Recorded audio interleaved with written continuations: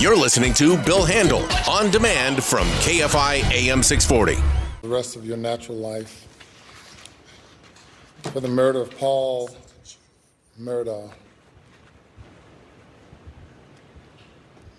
whom you probably loved so much. This is the sentencing of Alex Murdaugh for the murder of his wife and son. Prison for murdering him for the rest of your natural life.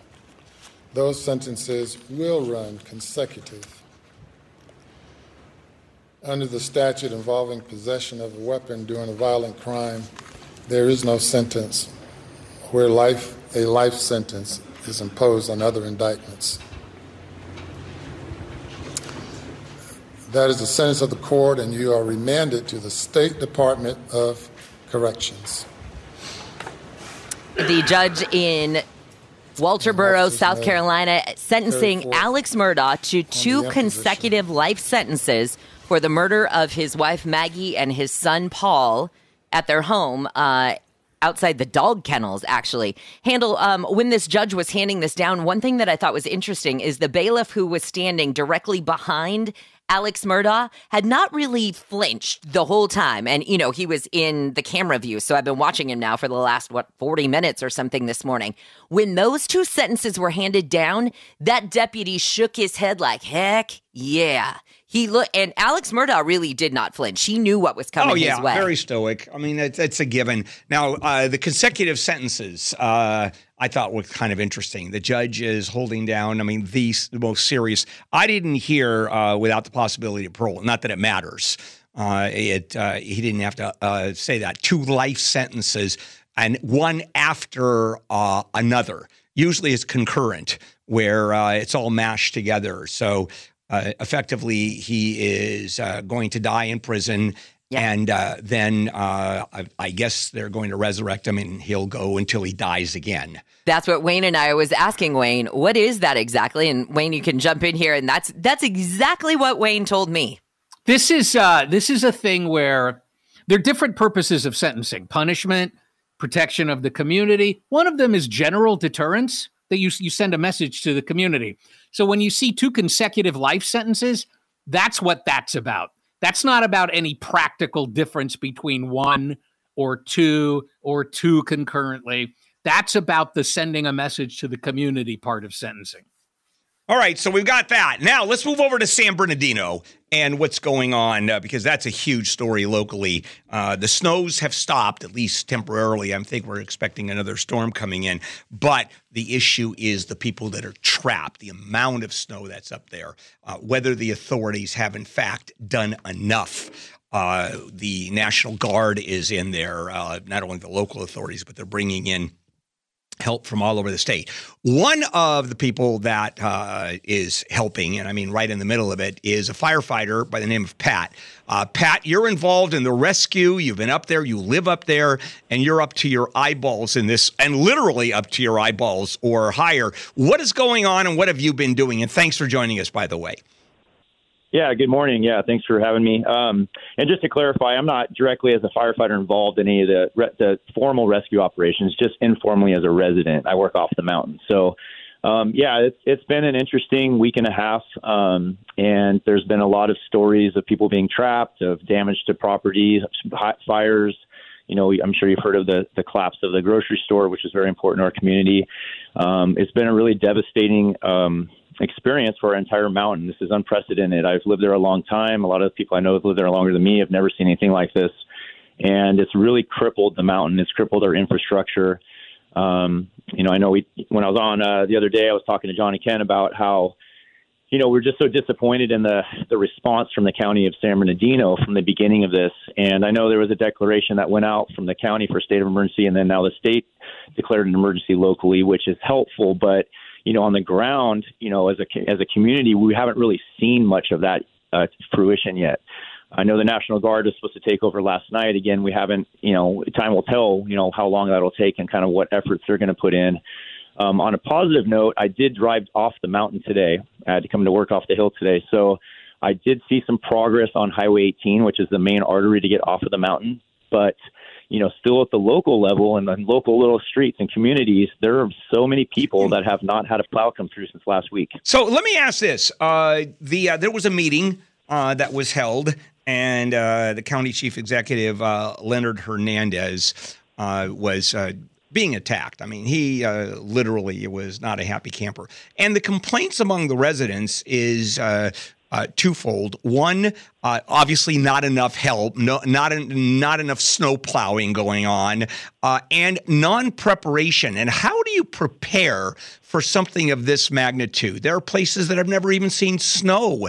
I mean, are people really upset about lack of preparation? I think so. We live in a place where it snows. We're not new to the idea that we get snow and we need snow removal, right? But the forecasts very early on were calling for unprecedented amounts of snow that, are unusual for our mountain area. When you start seeing blizzard warnings and these things that were coming multiple days before the snow hit, in my mind, as an administrator of the county, someone who's responsible for taking care of the safety of the residents, you would move additional resources to that location. Now, granted, this is a widespread storm, and you're right. It did snow down low in the areas that it does not normally snow. So the areas they had to be responsible for were much wider. So I think that it caught some people off guard, and maybe there aren't enough resources to get there that quick. And I'm realistic about that as well. I think the declaration was a little bit too late. I think it was probably 3 days too late. And again, at the ground level, even though they made the declaration, there's still people trapped in their homes since last Thursday. So it hasn't really changed anything from my point of view. I was up there all day yesterday, walking through my neighborhood, helping all my neighbors. I have many elderly in my neighborhood. My wife and my kids and I are going door to door, digging people's gas meters out, trying to get them to see if they need food and need help with anything. I know there's those grassroots efforts that are happening. We're a very tight-knit community. We want to take care of each other. But the county administration, the stakeholders, I feel like they're not helping us. We're down to one grocery store in Lake Arrowhead, the Stater Brothers. Crestline's out of service. There's a smaller Jensen's Mini Mart that's completely wiped out. They're closed. They have nothing. They can't get food deliveries. And Goodwin's Market, the structural collapse. And we're in a tough spot right now. Pat, thank you. I'm sure we're going to be talking to you throughout the next day or two. Thanks for taking the time. Greatly appreciated. Now, back we go to what's going on in San Bernardino. We just talked to a firefighter, Pat, who was talking about rescuing people and how difficult it is, how there's one store left, and the major roads are being snow plowed, but people are still trapped if they're on a secondary road. Blake Trolley is there covering this story, and there's going to be a press conference later on. Blake, what are you seeing now? Well, Governor Newsom declared a state of emergency, and yesterday we really saw those additional resources be brought to the region. But is it enough, Bill? I think that's the real question we're trying to figure out this morning. I think that what everybody wants to know is how will these extra resources cut down on time for people who are stuck in their homes to be reached, to be freed from their homes.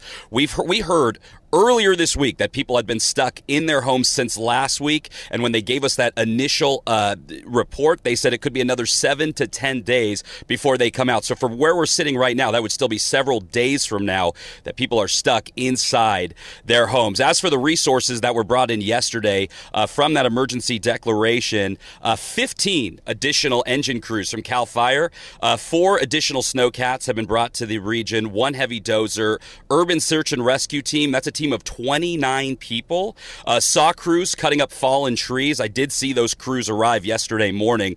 20 loaders were set to come in last night with 40 people to work those loaders because they want to be able to use those 24/7. We were told that additional snowplows were brought to the region knowing that this blizzard was coming in. But the problem was, Bill, this snow came down so heavy that essentially the snowplows were useless. So they needed loaders to scoop this snow up and get rid of it. So they brought 20 more in with 40 people for a 24-hour or 24/7 operation. 10 additional hand crews with snow shovels from CAL FIRE have been brought in. And those crews are mainly helping people, especially, elderly people who can't dig themselves out of their homes. We've heard of many stories about people like that who are trapped inside their homes. So those hand crews are coming in to help alleviate, just the property around their homes, which is, because these homes are just buried in snow. Now, I heard you talking about this in your last segment, I want to go to this. This is County CEO Leonard Hernandez. And last night, officials were challenged on the response about all of this. I'm sure when we were briefed here in about a couple hours from now, I guess few more than a couple, but this is going to be about 10 a.m. I'm guessing officials are going to be pressed really hard on this because, Bill, from all the locals I've spoken with, they are not happy about the way officials have responded to this. So last night, county officials were asked, what are you going to do to make sure that you respond better next time there's a blizzard, given that, there may be a next time that we have snow like this? We have already had preliminary conversations that a blizzard warning is going to result in a much different response. We've never had one before. We have a pretty set playbook of the different types of disasters in the county, unfortunately, since we're so large. We have the wildland fires, we have earthquakes, we have floods, we have acts of terror. Well, now we get to add blizzard into our playbook. And so hindsight is always 20/20. Even though I believe the team did an amazing job of mobilizing before. If the National Weather Service ever issues a blizzard warning again, we will take a different approach immediately. What does that different approach look like? It looks like us preemptively calling in all our exterior provider and other resources to say, how do we start to mobilize? The other thing we're looking at is in the shortage of chains, that's the big deal for the loaders. One of the things we're going to recommend is that the county look at, in the public works arena, having a lot more chains on hand so that our providers that have other equipment, the loaders, we have those available and we're not having to order them from back east because chains on those big wheels aren't something that California sees a lot of. I want to hone in on what he just said there. Yesterday, Bill, one of the big parts of that announcement from the emergency declaration is that they were going to be hiring private companies to accelerate snow removal. But a problem that they ran into is that a lot of these contractors around here with loaders don't have snow chains. So they essentially have a bunch of companies they can't use because their equipment can't run up there. You said something that I thought was pretty striking. And that is even the equipment that was up there couldn't be used because the snow was coming down so heavily that they were stuck. And the question is, I have not heard from any resident in San Bernardino or any, frankly, other than the local officials saying, hey, we couldn't even function. Do you guys understand that we could have had a dozen more loaders? We could have had more, and we were stuck. Why isn't that being talked about? Or maybe that just isn't true, that if they had additional equipment, it would have gone much faster. They would have been able to clear up these roads. Yeah, it all comes down to those additional loaders because, again, the snow plows are useless once the snow gets thick enough is how they've explained it. So they need to get those loaders into the region, and that's, I believe, the big criticism here. Why weren't those already up here? And as your previous caller mentioned, I mean, yeah, they had this blizzard warning in effect for a few days, and there were already calls for, state resources to be brought in before it really became the issue that it became. So what is before you go on, what is a loader? Is that a dump truck? No, it's just like one of those tractors with like a big bucket. So they're able to, I had to Google that too. I kept hearing the word loader, so I Googled it. It's basically a tractor with that big, what do you call it? I guess that. It's like a big shovel. Yeah, the really. shovel in front of it that we see all the time. We see in construction sites. So that's it, basically, right? Yeah, and people are upset that those resources weren't brought in. Somebody said, if we had those, we would have been able to keep up with the snow a lot better. Now we're so far behind with cleanup. And one of the other big issues that happened up there, Bill, I was talking to my friend. She lives in Crestline.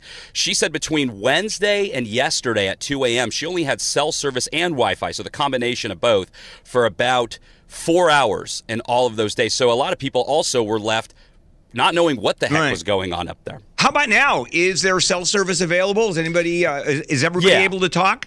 Yeah, she said yesterday at about, I think, 2 a.m., 1 a.m., her cell service came back on and has been working ever since, and that's when I was able to get a much better idea of what's going on. But again, there are just so many issues that continue. The Jensen's Market in Blue Jay, they actually put out a request for people to come by and help shovel snow off their roof. Well, that roof has collapsed since, and that building has now been red tagged. So now in Crestline, the we'll go to both grocery stores here in Crestline. They're down to no grocery store because the only grocery store in the area, its roof collapsed a few days ago, and now over in Blue Jay, another roof has collapsed in the area. So food supply issues have also become a real concern, and I know the Sheriff's Department and other officials have been shipping ready-to-eat meals up into the mountains. How about power? Is power available to everybody? Well, power's been hit or miss. Some people are losing power. I've talked to other people that say they have power. I think that one of the other challenges has been getting fuel up into the mountains, and I have heard reports of people saying that their generators are running out of gas. And again, the power outages, even the person, somebody I spoke to yesterday said her power was out for quite some time, and her house got down to, 40 degrees. And I know many people have lost power. And another issue, Bill, too, as we're talking about just home issues from all of this, is gas meter explosions, because these gas meters, I guess, are being weighed down with snow. And so officials actually yesterday put out a tweet about this, telling people to remove the snow around their gas meters. I think there were 3 home explosions yesterday. Yeah, it is absolutely extraordinary what's going on. Now, one of the news items that we're hearing is the major roads appear to be being cleared off right now. It seems to be pretty successful. Pat, the firefighter, said he was able to come down off the mountain, and that would be the first time, since probably a couple days ago. Are there secondary roads being cleared where these people are? Have they approached those yet? Have they reached that point of it yet? Yeah, I'm going to be working to get an update on that. I know earlier this week they had said the first thing they were going to do is try to create, the pathways through those main roads, and then they would start working on those secondary roads. So at about 10 a.m. when we're briefed on this, we'll be able to get an update on that. Because I believe we were told about 2 days ago it would take about 2 to 3 days to clear those primary roads. So I would imagine they're either finishing up or about to finish up and start moving into those secondary roads. But again, at 10 a.m., we'll be getting an update on all of that. And the big question here is, have we, with all these resources, are we cutting down on the time to get to those people stranded inside their homes? They're the ones most concerned right now. And I'm assuming the next storm coming in, they're already anticipating what's going to happen. They're moving in order just to protect the entire community from that. Yes, I talked to the National Weather Service. They say there's a slight chance of snow Saturday night, but they say that will be fairly light, maybe up to an inch on and off showers. Okay, so no big deal. But one of the big issues is the temperature. It's going to 20 degrees is the low throughout the weekend, and they say that is going to continue to keep roads really icy, and that's another big challenge that has come up from all of this weather. Blake, thanks. It's terrific work, and we'll be talking to you for certainly the rest of the day. Now, a few minutes ago, the sentencing of Alex Murdaugh just came down. He was given 2 consecutive life sentences without the possibility of parole. In other words, he's going to die in prison, and then he's going to die again in prison. And I'm bringing Wayne here in because Wayne, of course, having 28 years in the criminal justice system, in the federal system, knows an awful lot about this. Wayne, you had said that the consecutive sentences of life in prison sends a very powerful message. Have you seen this before where you're talking about something on this magnitude? Yes. Do you want to talk specifically about consecutive life sentences, or more generally about sentences that are imposed that don't really have any practical effect except to send a message to society? Yeah. I mean, obviously the consecutive life sentences, if you're talking without the possibility of parole, that's sort of a given. That you're going to die in prison, because that's the very definition of that sentence. So let's talk about the double sentence, consecutively, one after another, which is fairly rare in and of itself, isn't it, consecutive sentences? I would say so. There are some crimes that require consecutive sentences, and then there are other crimes where you have your choice as a judge. And usually judges are thinking in terms of, look, what's the total time here?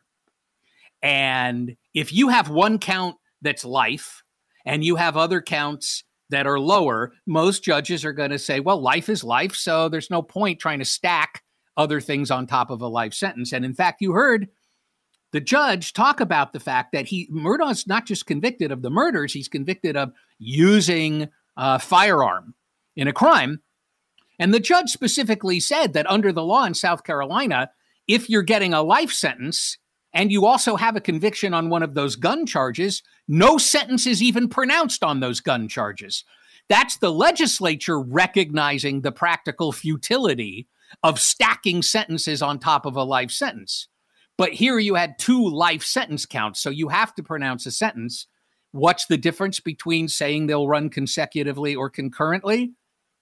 Public impression. That is the only practical difference. But there's something in the law called general deterrence. You have specific deterrence. If you, steal my wallet, then we want to make sure you don't steal wallets again.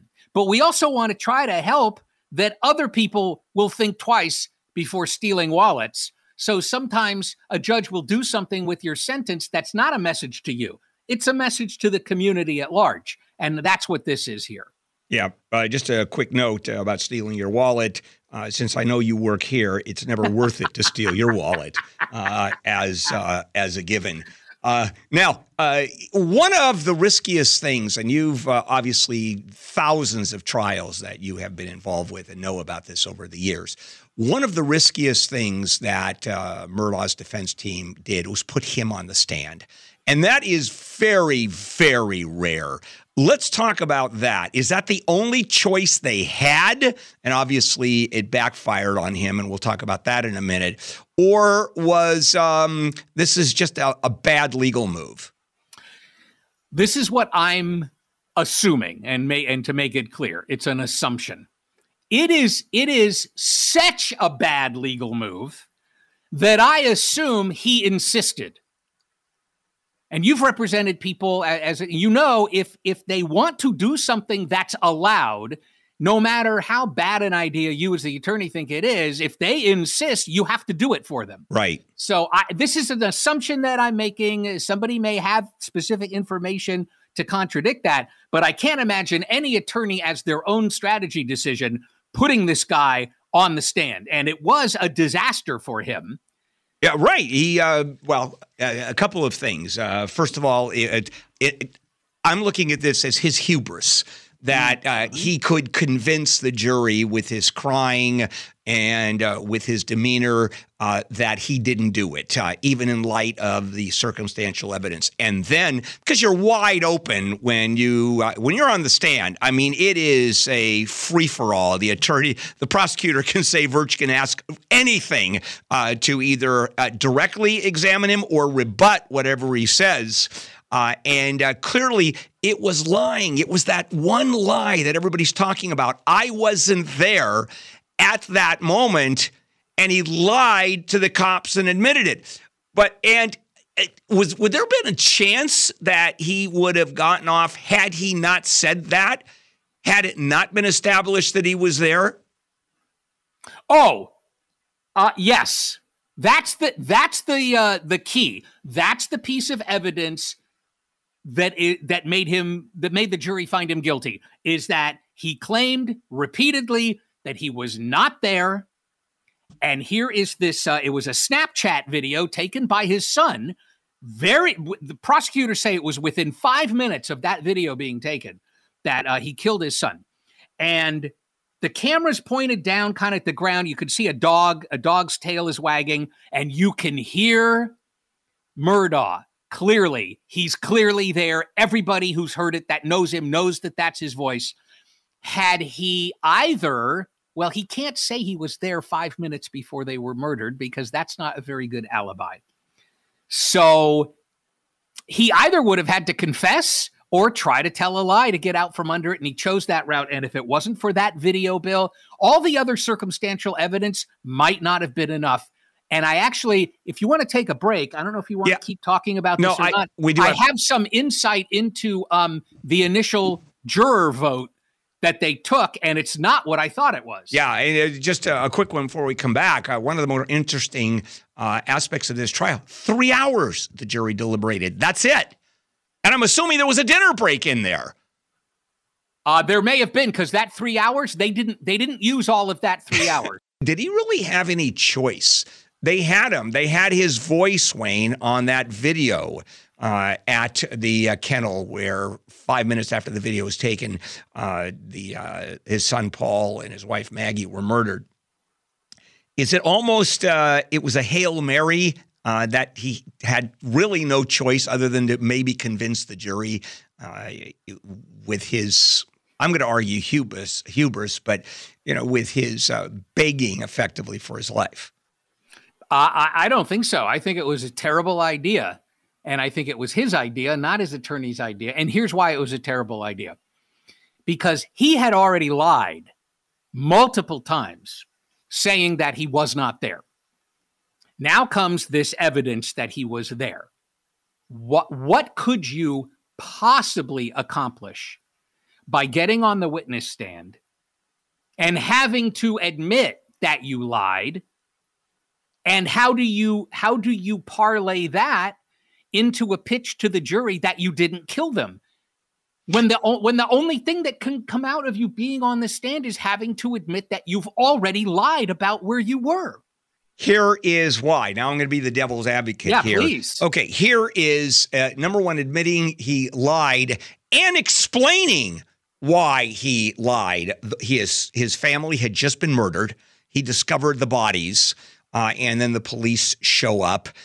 He was just completely out of his mind. You can imagine what people are like having discovered the bodies of their families, his story, and the police show up and you're high on some opiates at the same time. And basically he flipped out. I mean, is it plausible that happens? Yeah, I think it's plausible if you believe that person. And then his acting skills that he knows because he's convinced juries. He's been an attorney and a successful one for so many years. Put all that together, he goes, yeah, maybe I have a shot at doing this. Your thoughts? There's one problem with that theory. And that is your theory requires that the story is he showed up. They were dead, putting him into a fraught mental state. And then somehow his dead son took a video on his phone because the video was taken before the murder.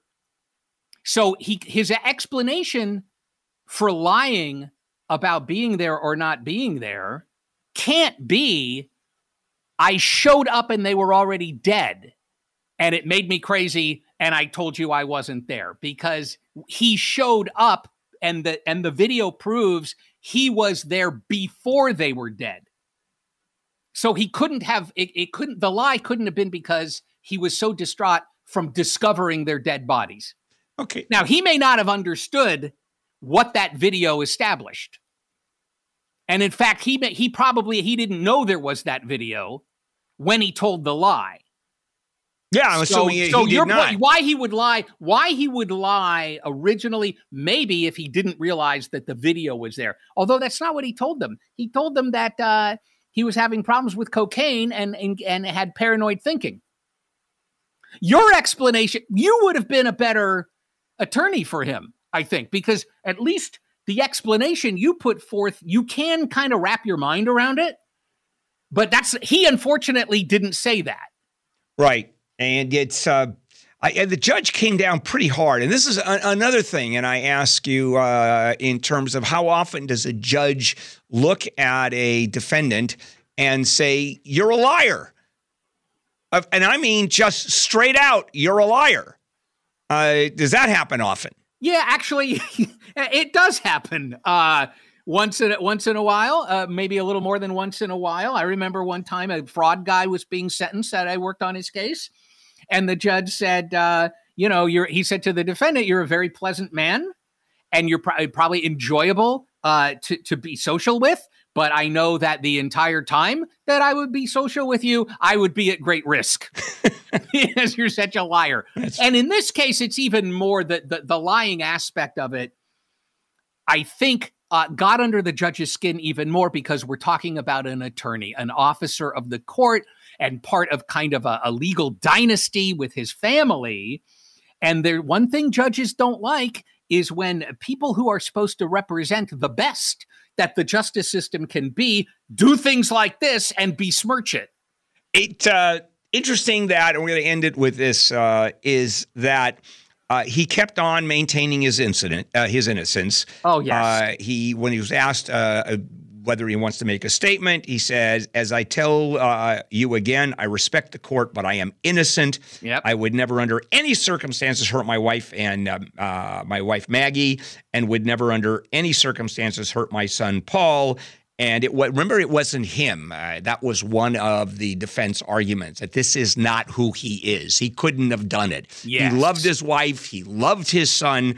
And the judge to that point saying, and it might not have been you. It might have been the monster you became. When taking large amounts of opiates, he referred to that and effectively said, yeah, okay, it wasn't you, but people can be monsters. The prosecutor came in really hard, mentioning that none of the victims of the crime, obviously not Paul or Maggie, but none of the family members, friends, any relatives, parents would say anything on his behalf. I mean, they, at that point, were done. And if you notice the demeanor of the courtroom, there was no surprise. Did anybody think that he would have a not guilty verdict? Only him. He's the only one. I don't think his lawyers thought that there would be a not guilty verdict. And I don't think his lawyers thought there'd be anything less than life sentences. Yeah. Hey, can I just one thing quickly? Because we were trying, just the initial jury vote, which I speculated must have been unanimous guilty, and that's why they didn't take very long. But I was wrong. It turns out the first jury vote was 9 guilty, 2 not guilty, 1 undecided. Wow. Then why didn't they then go through the evidence and point it out? Did they just browbeat the jurers? No, here's what, because one of the jurors gave an interview already. They went over the evidence for 45 minutes to an hour, he said, and then everybody agreed.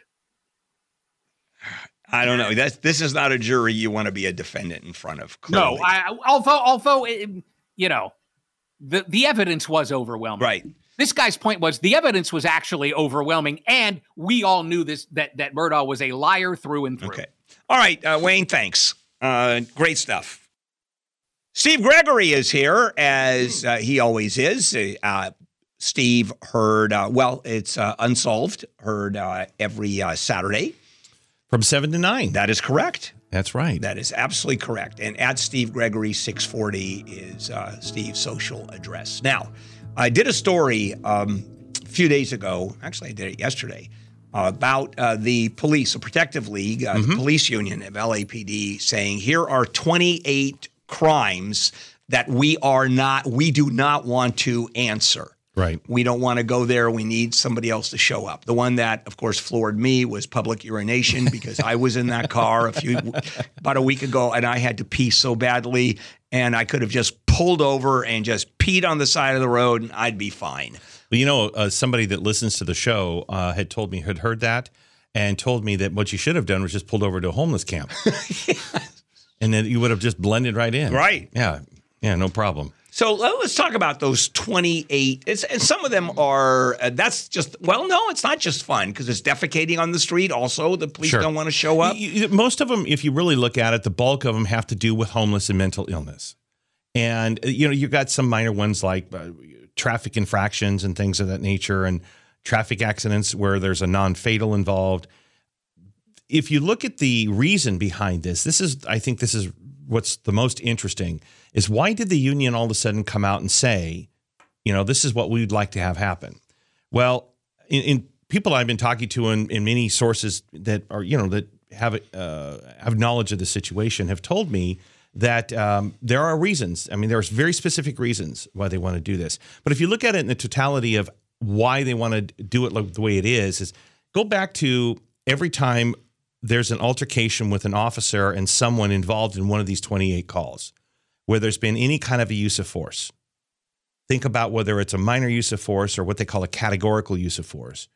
The officers are immediately, eviscerated, because it's anytime an officer has some sort of a violent encounter with a homeless person, the officer usually is the one that gets sort of I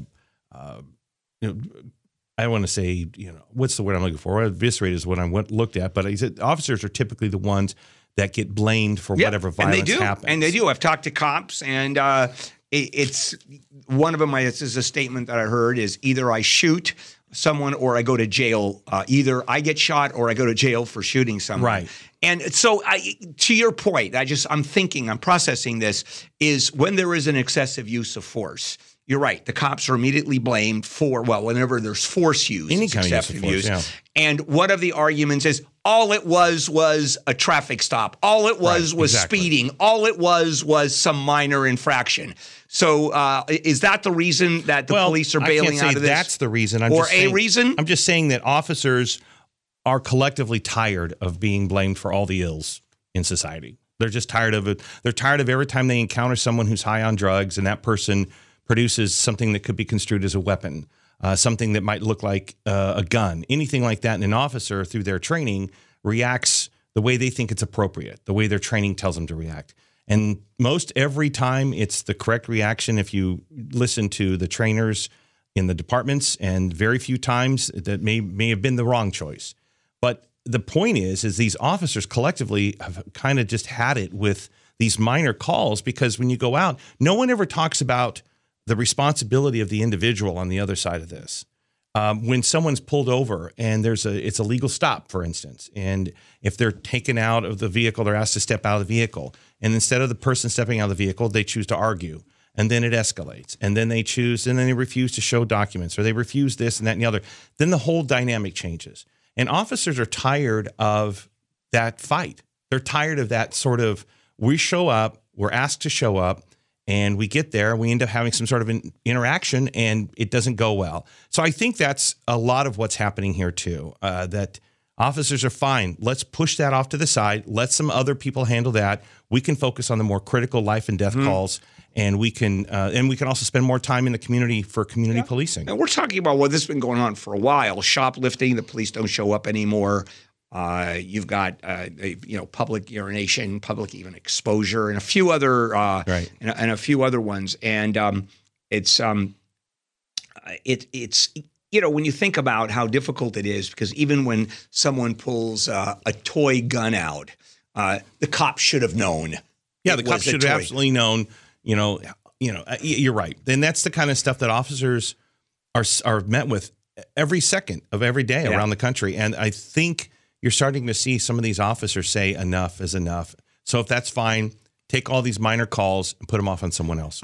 Real quick, this is a suggestion by the police union, the Protective League. Mm-hmm. Is it going to be Chief Moore's call as to how many of these are going to be accepted? It'll be a combination of the chief, the police commission, and the city council, because some of this is because the city council, remember, has these nonviolent response teams. And they're going to open this office of nonviolent response, and it's going to cost $1 million. So you're going to have all those people involved. So, all right. Unsolved tomorrow night from 7 to 9 o'clock. That's right. What's going on? Tomorrow night we welcome Special Agent Kyle Morey from the Drug Enforcement Administration, the DEA, the LA office. He runs a team that has been tracking El Mencho, the head of the world's largest drug cartel, the Jalisco New Generation Cartel, or the CJNG as it's called. And he gives us an update on the arrests that have been made in the cartel because of the direct correlation between the cartels in Mexico, this cartel, and Los Angeles. He talks a lot about that. We also talk about the connection to my show and El Mencho, or at least El Mencho's hometown in Zapopan, Mexico, it's a suburb of Guadalajara. Yeah. Every time you mention El Mencho, I'm thinking of going to a deli like Brent's and someone pointing out and saying, he's a real Mencho. Yeah, I never thought of that. Yeah. He's a very nice Mencho. Yeah. No, this is a bad Mencho. Okay. Yeah, this one's a bad Mencho. And we get an update about the arrests of his family because, when you talk about, we do unsolved crimes, well, this is an unsolved or an unresolved crime, if you will. And he talks about how they have to target this individual knowing that he's the bad guy. He said this is the difference between like detectives here that do homicides and other crimes, and they don't really know who the perpetrator might be or who the person is. Whereas their agency, they know the bad guys. They know who they're after. But their challenge is the journey to get to that person. And so they always know who they're after. You know, I've always wondered, frankly, why they bother. And I know you want to put bad guys away, but let's say you have a cartel, head of a cartel, and the chase goes on sometimes for years and resources are extraordinary, which they should be. And you've got, for example, El Chapo, who went to war with a country and was winning it. Right. I mean, go to war against Colombia and win the war to where they caved. And then what happens is, so down he goes. He's in the United States, prison for 20 years. And then the fight starts where you've got people that are now fighting each other to become head of the cartel, and even more violence happens. I mean, the mentality of law enforcement officers saying, the better we do, the more dangerous it's going to be. You know, that's interesting perspective. And I had asked the agent about the relationship between the United States and Mexico. And I said, you know, and he dispels a lot of the myths about working with the Mexican government. He says, they're not all as corrupt as you see on television. They're not. In fact, the arrest of El Mencho's brother, and by the way, El Mencho is tenfold worse than El Chapo. That's my point. Yeah. And in what happens is it's basically broken down into the two most powerful cartels on the planet, the Sinaloa cartel and then the New Generation cartel. Those are the two biggies. There's a lot of little tiny ones going on, but these are the two big ones. And these are transnational organizations. But the New Generation cartel has a worldwide reach. We also discover in the show tomorrow that El Mencho has family in Los Angeles. And that's probably a reason why our website started pinging with hits from Zapopan, Mexico. Our website was getting hits from down there about El Mencho, about our focus on El Mencho, and because we had done a story previously about him. So there's an interesting connection, and the agent talks to me a little bit about that as well. But the fight for the cartel, to lead the cartel, a lot of times that hierarchy is already established. So everyone knows who's the second in command, the third in command. It's a very sophisticated run organization. It's mapped out. It's a corporation. I mean, yeah, really I know. mapped out. I know. It's astounding how sophisticated it is. Do you ever have you ever been told or hinted at saying, you know what, you don't want to cover that part of it? Sure, you have. Mm-hmm. Absolutely. And when I first got wind, when we were looking at the analytics on our website about, you know, where we were getting hits from, we were so curious about it. And these little pings from Mexico, southern Mexico, started to pop up. Like, what is this? And I immediately texted the agent. I said, hey, we're getting hits from El Mencho's hometown. What's that all about? And then he said, oh, don't worry about it. Don't worry about it. I mean, you're on the radar, right? They all know who you are. I'm like, what do you mean don't worry about it? And then when he explained to me why not to worry about it, then, you know, I'd say, okay, I feel a little better. But yeah, he's very calm. I mean, this guy's been, the interesting thing is this team that has been created to go after this specific cartel was created within the same time that the New Generation cartel was founded.